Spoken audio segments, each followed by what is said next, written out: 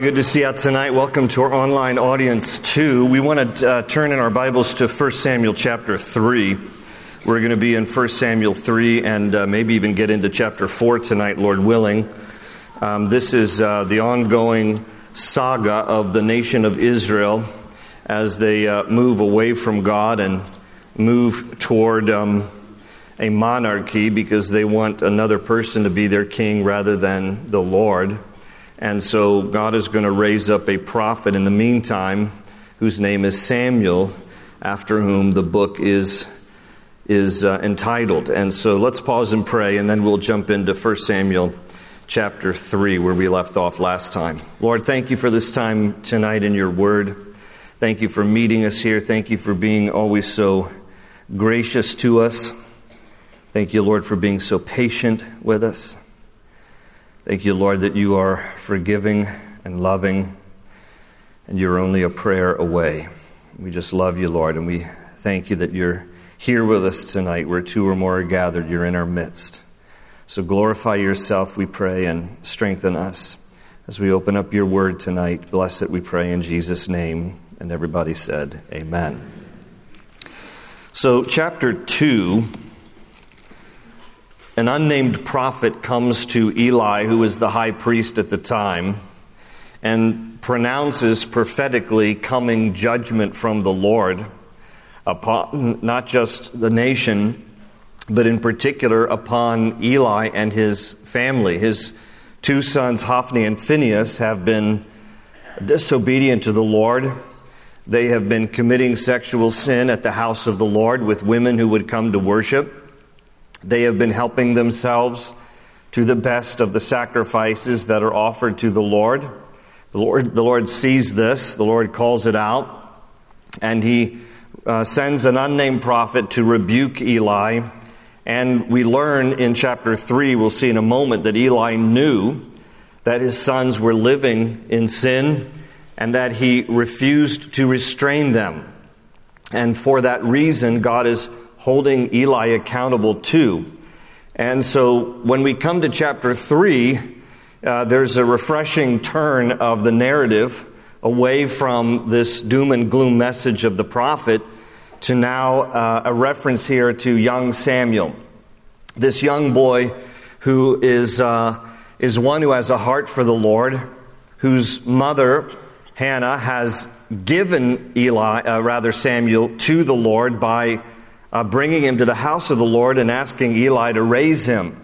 She made a covenant with God that if she were to get pregnant after years of infertility, that she would dedicate the son to the Lord. And by dedicate, she meant, I will give him to the Lord for the Lord's purposes. And so she takes him after he's been weaned to the house of the Lord. And Eli raises him. This is a bold and courageous thing for many reasons. Number one, because Hannah is trusting the Lord with this vow that she has made to God, but she's entrusting her son to a man who hasn't done a very good job raising his own sons.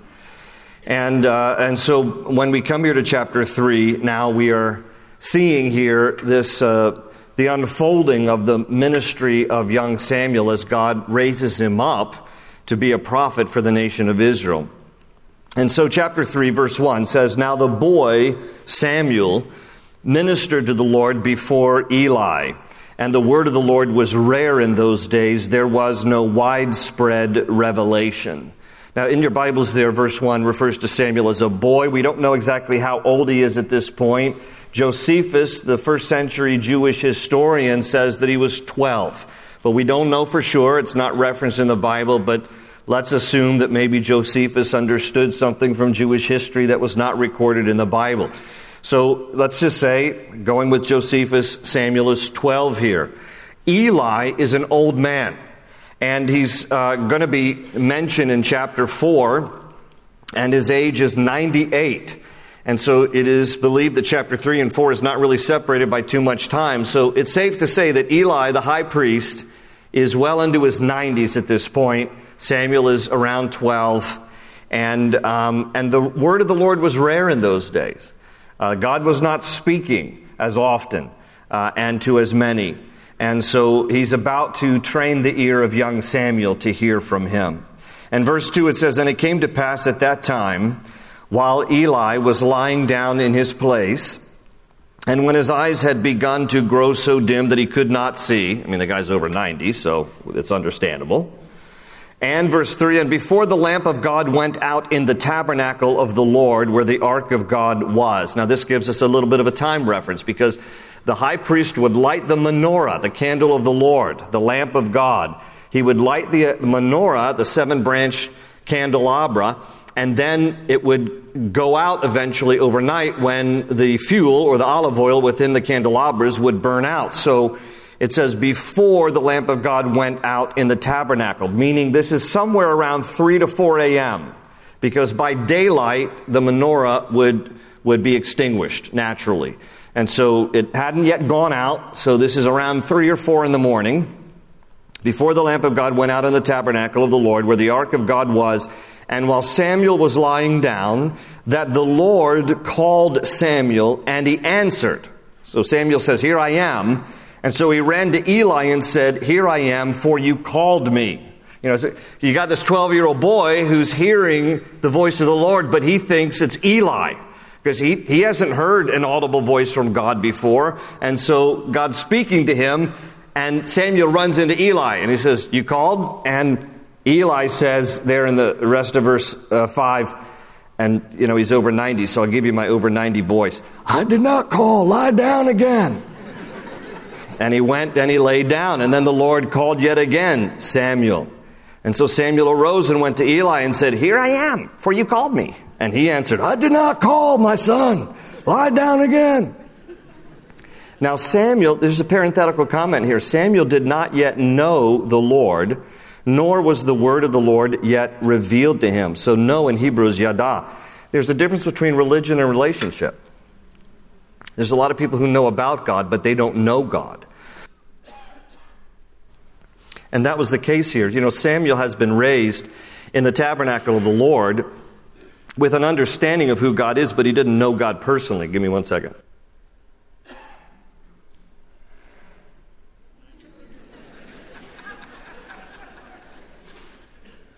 It was the old man voice that got me there, so I gotta wet the whistle. All right. Samuel did not yet know the Lord, not in a personal way. He knew about the Lord, but he didn't know the Lord, nor was the word of the Lord yet revealed to him. And so verse 8, and the Lord called Samuel again the third time. Aren't you glad that when we don't listen to the Lord or understand that he's talking to us, that he still will go after us time and again? So God didn't give up. Like, here's the third time. And so he arose and went to Eli and said, "Here I am, for you did call me." And then Eli perceived that the Lord had called the boy. So now Eli realizes this voice that Samuel's been hearing is the voice of the Lord. And so here's what he says to Samuel, verse 9. Therefore Eli said to Samuel, "Go, lie down, and it shall be, if he calls you, that you must say, 'Speak, Lord, for your servant hears.'" And so Samuel went and lay down in his place. Now the Lord came and stood and called as at other times, "Samuel, Samuel." Now note here in verse 10 that it says the Lord came and stood.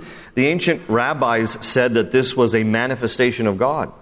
And the language seems to indicate this, because now it's not just the voice of the Lord, it's the presence of God. He stood there. Now, in what form did he manifest himself? We don't know. Did he take on human form? Was it just like the Shekinah glory? I mean, was it some aspect of that? Because, you know, no man can look straight into the presence of God. And so some aspect of God manifested himself right here before young Samuel. And he speaks to him again, "Samuel, Samuel." And Samuel answered, "Speak, for your servant hears." By the way, if you notice the exact wording of the instruction that Eli gave him, he didn't follow exactly word for word. Eli said, say this, "Speak, Lord, for your servant hears." And Samuel left out the Lord part. He just says, "Speak, for your servant hears." Like, you know, he's 12. Like, let's cut him a break, right? He's probably nervous. I mean, if God showed up in your house, you probably would be fumbling to what to say too. But he is now ready to hear from the Lord. Now, before we see exactly what the Lord says, I thought this might be a good place for us just to kind of visit for ourselves how we hear God's voice, okay? Because short of an audible voice, which I don't want to discount. I mean, God can still speak audibly to people because God can do whatever He wants. But more often than not, it's that still small voice of the Lord that we need to learn to hear. Because it's a rare thing. Again, I don't want to discount and say that it can't be the case, but it's a rare thing to hear an audible voice from the Lord. There have been several times in the course of my life where I have really believed I've heard something from the Lord, but I can tell you I've never heard an audible voice. It's been something clear and distinct in my spirit, but the audible voice is going to be a rare thing. So for most of us, most of the time, we need to learn how to hear the still small voice of the Lord in the quietness of our souls. And I think this is a good place for us just to kind of pause. We'll get back to this and see what the Lord said specifically to Samuel. But in our case, how? Because I get this question probably second to the number one question I get is, how can I know God's will? And then the other one is, how can I hear the voice of the Lord? Because let's be honest, there are a lot of competing voices. We have our own voice in our head, our own little monologue. We have potentially the voice of the Lord. And we have, the voice of the enemy. He can whisper. He can try to get in our thoughts. He can try to influence us in different ways. And then we have, of course, the multiple voices of the world and people. So, trying to sometimes sift through that and discern how can we hear the voice of God. There are three things that I have found helpful in my life that I would share with you. Number one is the counsel of God's Word. I mean, that's where it has to start. God will never say something to you in the still small voice or in an audible voice that contradicts His Word. If there's ever anything that contradicts even the principle of His Word, it's not from Him. Because He will never contradict Himself. But in Psalm 119, 105, it says, "Your word is a lamp to my feet and a light to my path." A lamp to my feet. In other words, that's a lot of God's Word is relevant for the near term. It's a lamp to my feet. It's like what I need to know now for today. But it's also a light to my path because God's Word gives direction for things down the road. But it's important that we immerse ourselves in the Word of God so that we can understand the counsel of God and hear His voice through His Word. Psalm 32 verse 8 says, "I will instruct you and teach you in the way you should go. I will counsel you and watch over you." And so discerning the voice of the Lord comes by knowing, when we read the Bible, the heart of God, so that we can then sift through those different voices to know, okay, this is consistent with God's Word. So the counsel of God's Word. Number two, something I think is also helpful, is the comfort of God's peace. This is Colossians 3:15, which says, "And let the peace of God rule in your hearts, to which also you were called in one body, and be thankful." Just in a sentence, never go against your peace. When God gives you His peace, that's a way that we can discern the voice of the Lord. If it's absent His peace, it's just not of Him. That doesn't mean that every peaceful thought you have must be from God. But the point is that if you ever have a conflict with your peace, we say in Christianese, we say, "I got a check in my spirit." That's what people mean when they say that. I got a check in my spirit. It means I have an uneasiness. So never go against your peace. If you're uneasy, then discount it. This can't be the voice of the Lord. And then number three is the confirmation of others. Now, in order to kind of keep the alliteration, I was going to go counsel of God's Word, comfort of God's peace, and confirmation of God's people. Okay, kind of keep the alliteration going.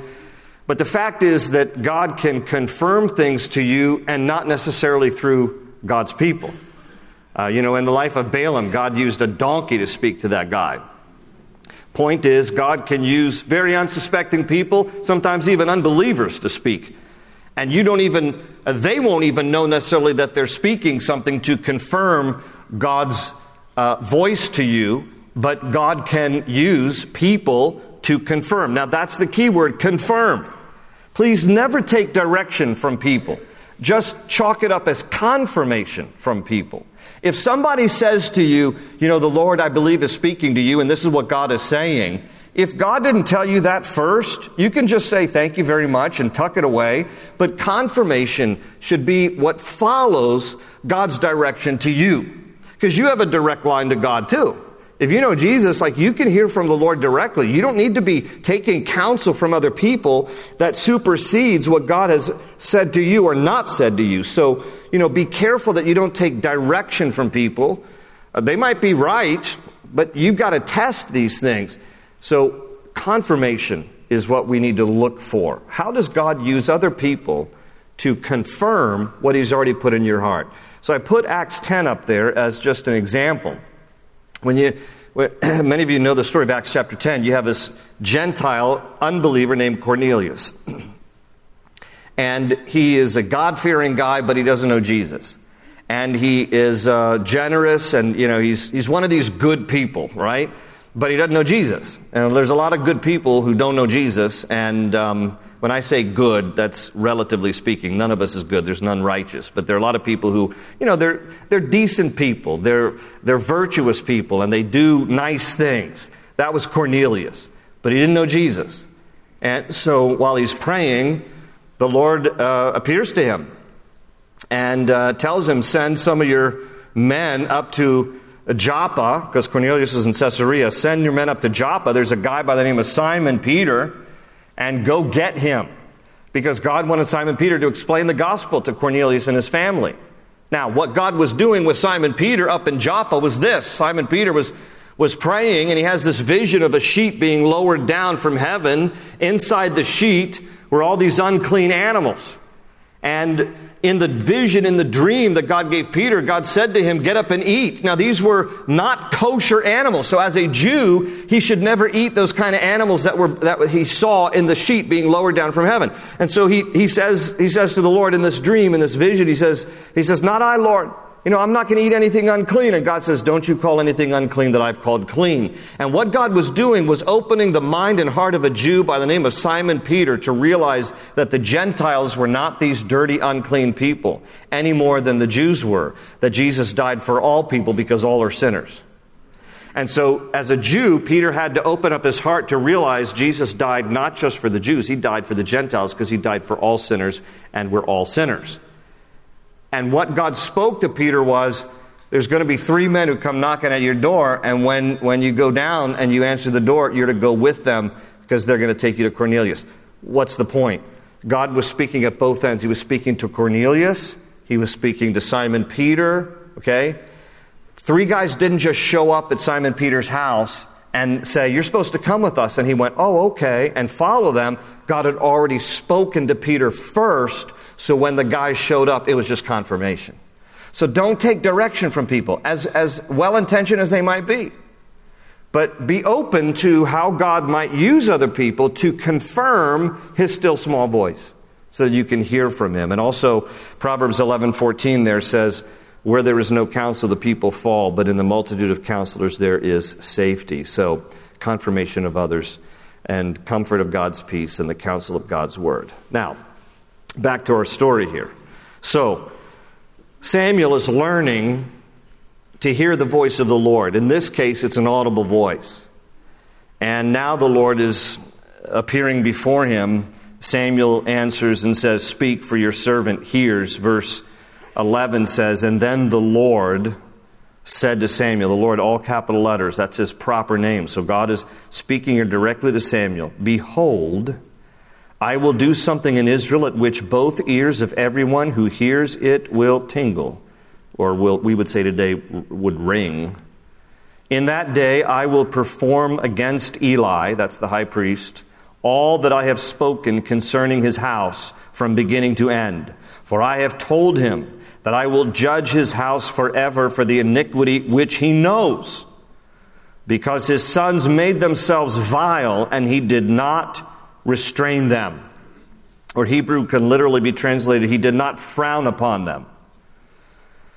And therefore, God's still speaking here, and therefore I have sworn to the house of Eli that the iniquity of Eli's house shall not be atoned for by sacrifice or offering forever. Like, Eli's had his warning, and he hasn't done anything. And so there's not going to be any atonement for this. I've made up my mind. Judgment is coming to the house of Eli. And so verse 15, so Samuel lay down until morning. Now can you imagine, again, we don't know for sure, but assuming you're 12, this is a heavy word. This is a heavy word from God. Your boss, the guy you've been serving, Eli, I'm about ready to smite him and his sons. And there's no remedy. And I just want you to know, like God is telling this young boy, judgment is coming to the house of Eli. Get ready.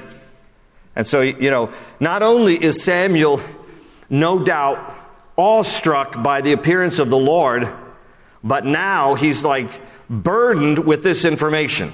Well, what do I do with this? And so he lay down until morning, verse 15, and opened the doors of the house of the Lord. So that was probably part of his duties while he's there just living with Eli, that he opens the tabernacle doors in the morning. And Samuel, notice, was afraid to tell Eli the vision. Of course he's afraid.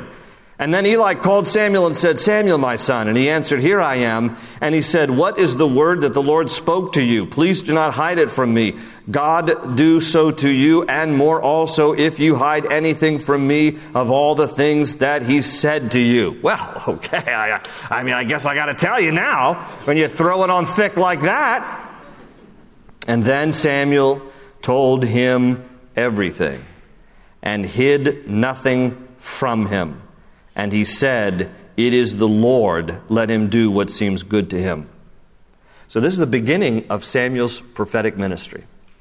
Now, he will also serve to be a judge in Israel, but his prophetic ministry is what he'll be known for most. And this is the first time.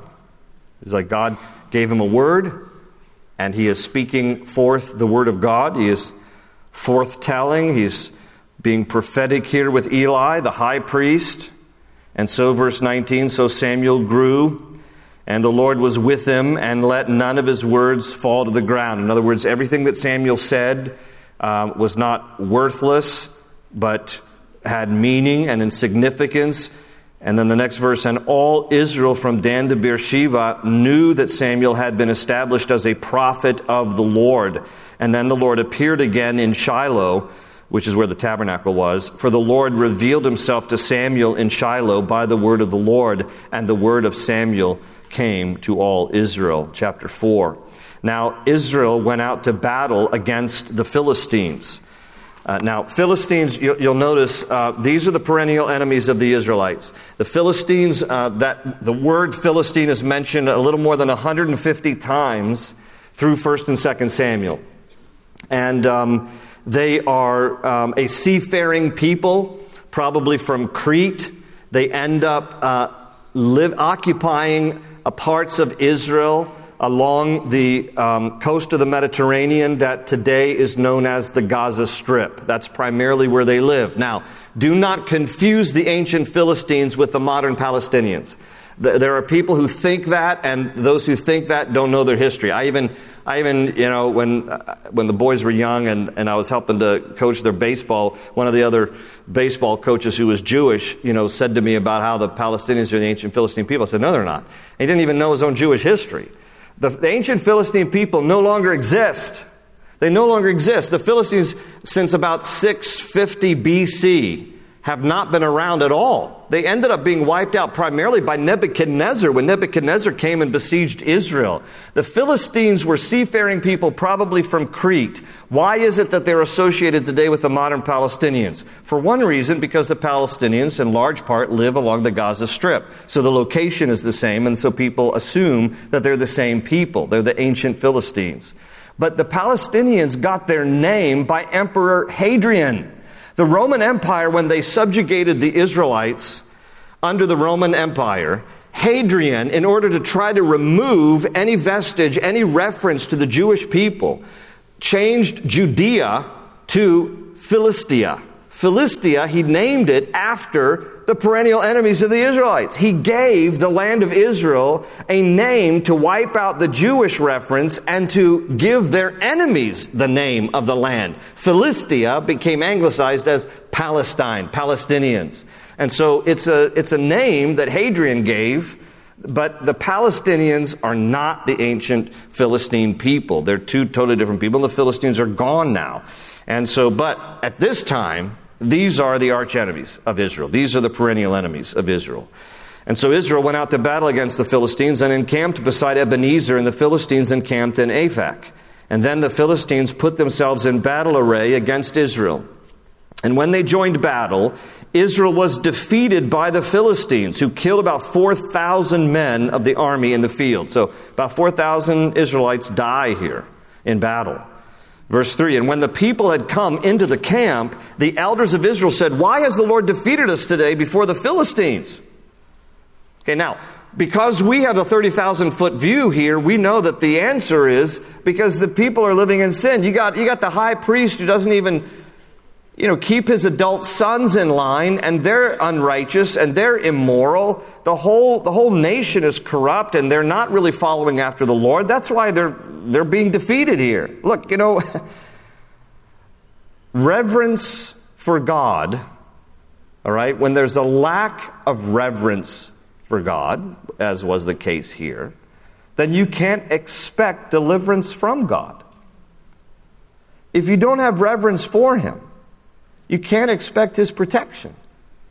And the people here are perplexed. Like, how come we lost this? I thought God was on our side. Now, in order to try to get God on their side, when they ask the question, why has the Lord defeated us today before the Philistines? They say, let us bring the ark of the covenant of the Lord from Shiloh, which was in the tabernacle, to us, that when it comes among us, it may save us from the hand of our enemies. Now, for those of you who aren't familiar, just a quick understanding of the Ark of the Covenant. When they talk about the Ark of the Covenant, this was a box that measured about 3 3/4 feet by 2 1/4 by 2 1/4.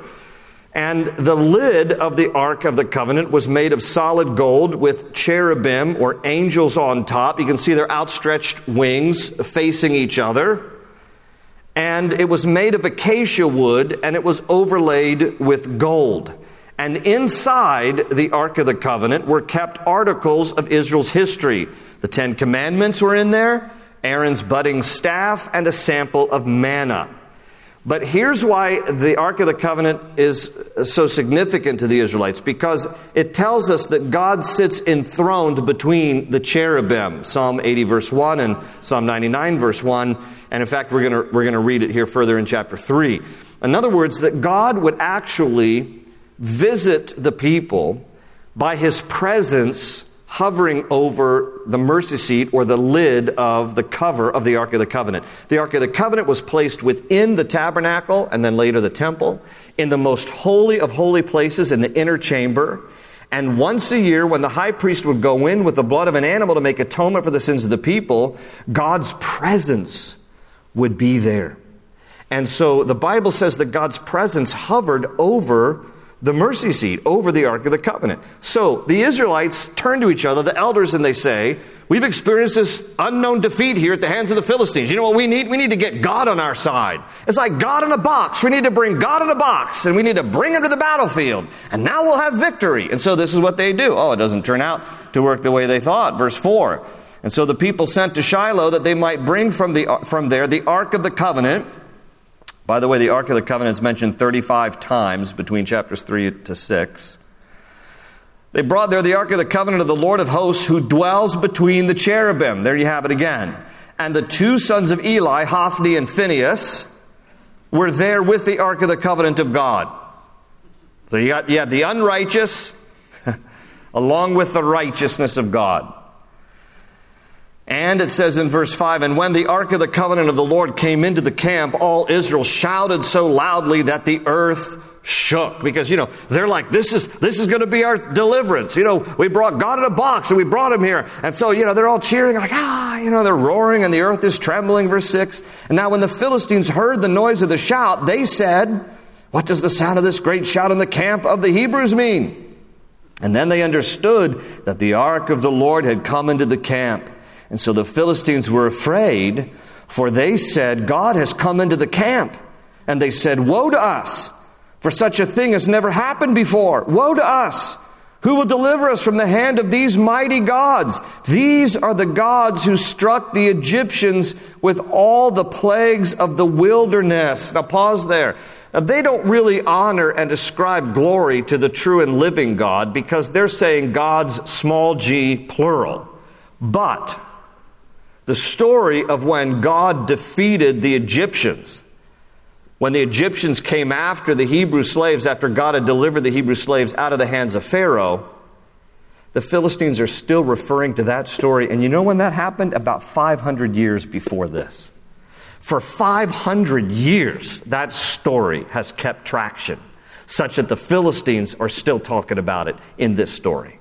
Like, you know what happened 500 years ago? Remember that? Yeah, because the hand of God was powerful and on display. But the Philistines are scared about all this.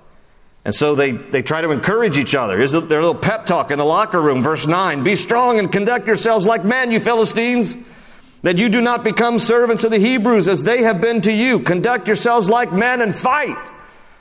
And so, verse 10, the Philistines fought, and Israel was defeated, and every man fled to his tent. There was a very great slaughter, and there fell of Israel 30,000 foot soldiers.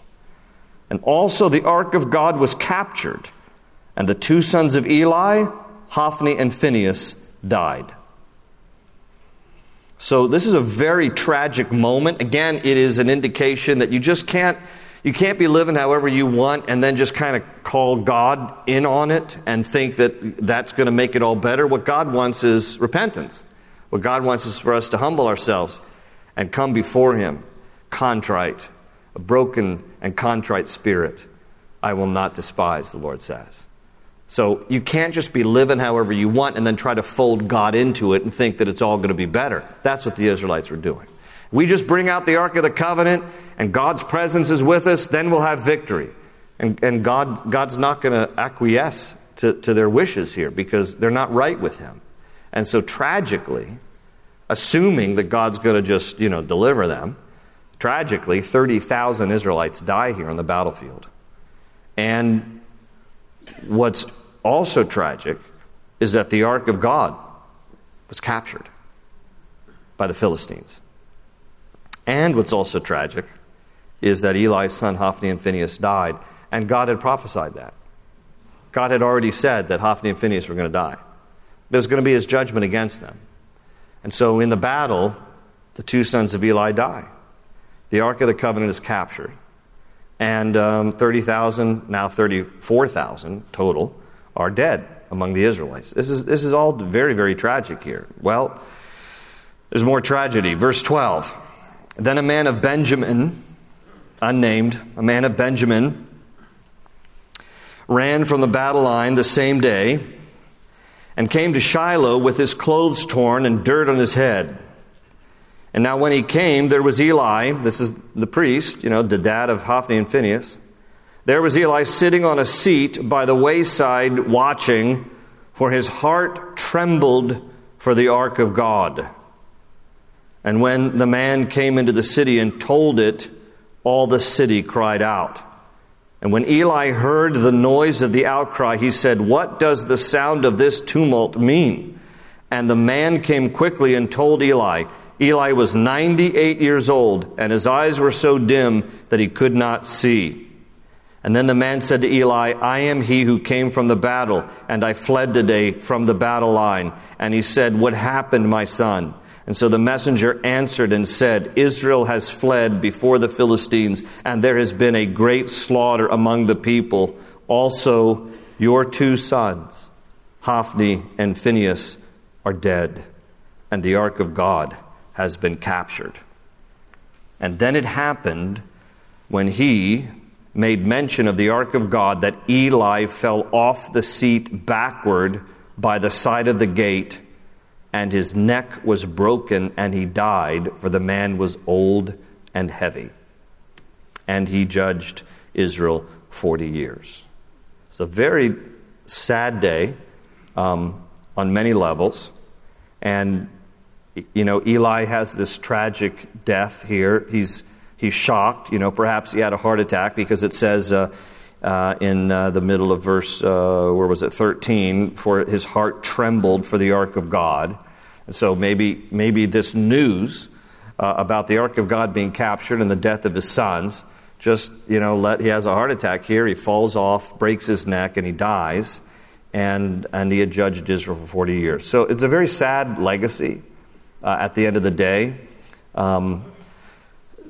Eli had been in this position for 40 years, but yet, his sons had turned out to be very wicked men, and here they all are dead now. Well, it says, let's finish out the chapter. Now his daughter-in-law, Phinehas' wife, was with child,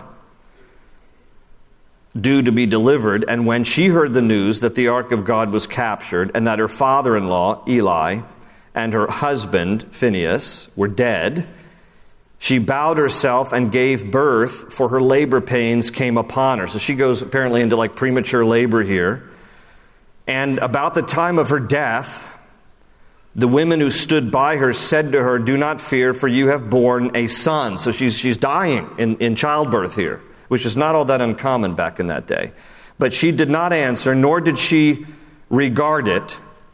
And then she named the child Ichabod, saying, "The glory has departed from Israel," because the ark of God had been captured, and because of her father-in-law and her husband. And she said, "The glory has departed from Israel, for the ark of God has been captured." Now circle in your Bibles there, Ichabod.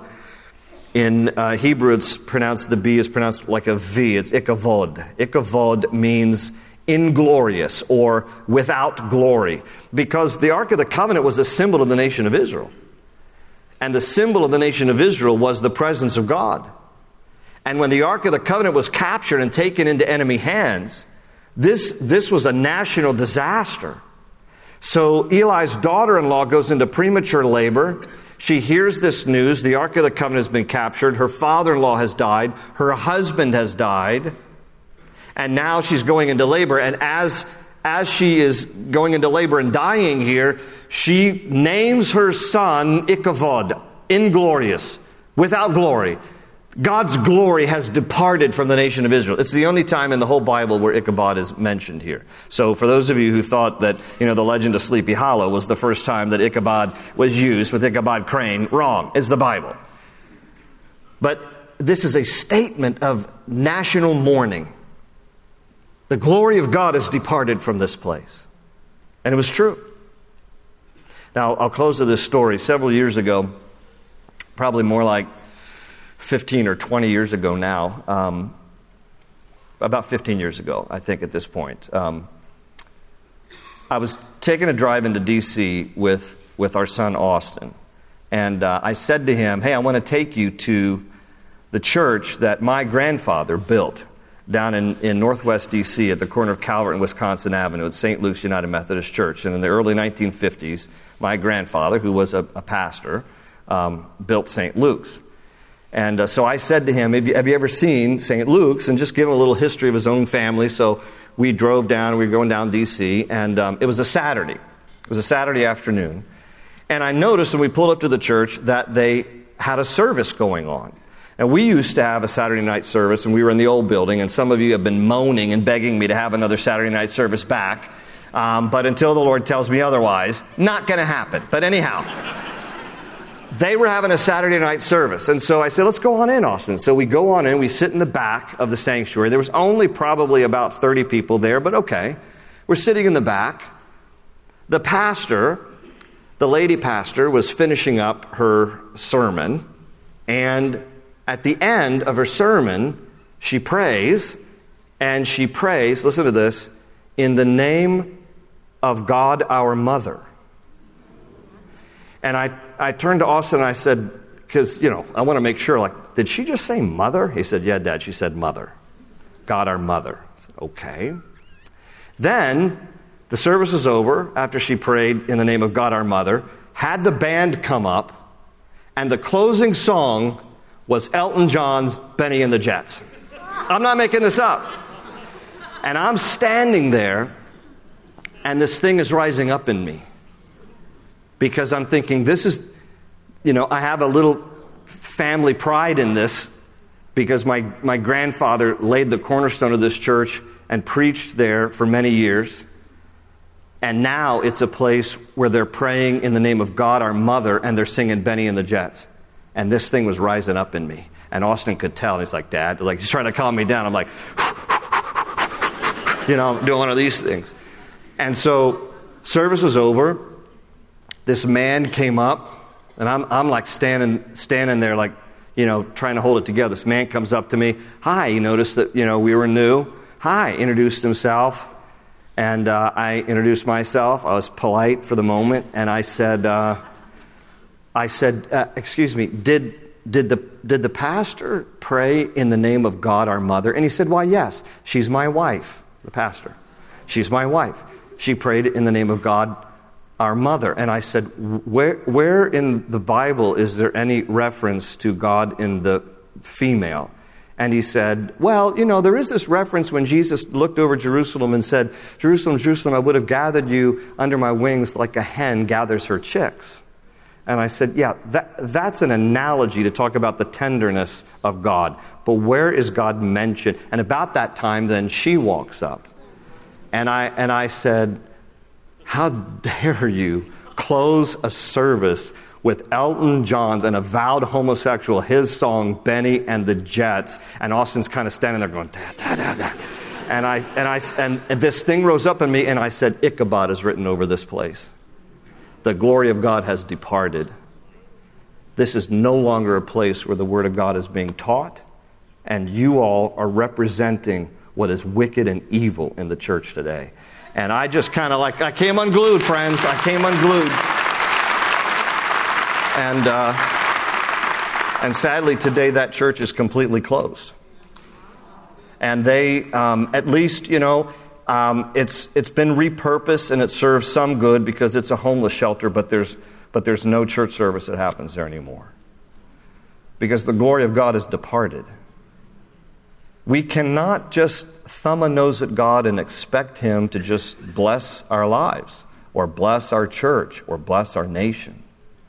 What God is looking for are contrite, broken people before Him who are quick to repent and humble ourselves and seek His face. This is what God wants of us. It's a sad commentary on the nation of Israel, but it's important for us to learn from it, lest we be accused. The glory of God is no longer here. Let's pray. Father, we thank You for Your word. We thank You for the reminder. We thank You, Lord, for young Samuel, a man after Your heart, a young boy that You raised up in the ways of the Lord, who will speak truth to a nation that has forsaken You.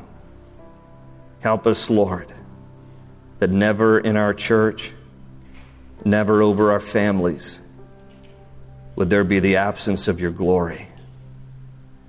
But Lord, may we always seek Your face. May we be quick to turn to You, to repent, to humble ourselves.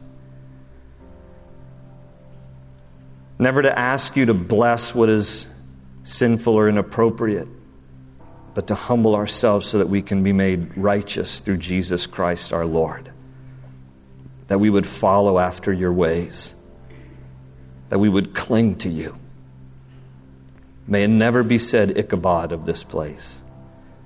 May Your glory be revealed. May Your presence be known.